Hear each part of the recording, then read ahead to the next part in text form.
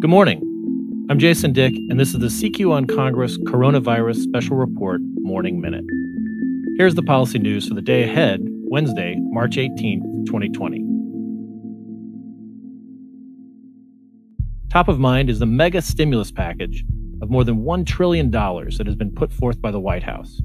Details are emerging, but they'll likely include checks mailed to most households, aid to airlines, and small businesses. The Senate is still struggling to pass a smaller stimulus that came over from the House that deals with more immediate needs like coronavirus testing and paid leave. We're looking for that to happen as soon as today. Meanwhile, Defense Secretary Mark Esper said Tuesday that the Army Corps of Engineers might not be the most efficient way to provide support to hospitals strained by the pandemic. He explained that the Corps does contracting rather than building.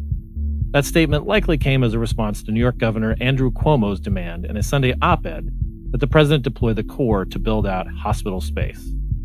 The government is struggling to find ways to beef up hospitals and testing as the number of those infected swell.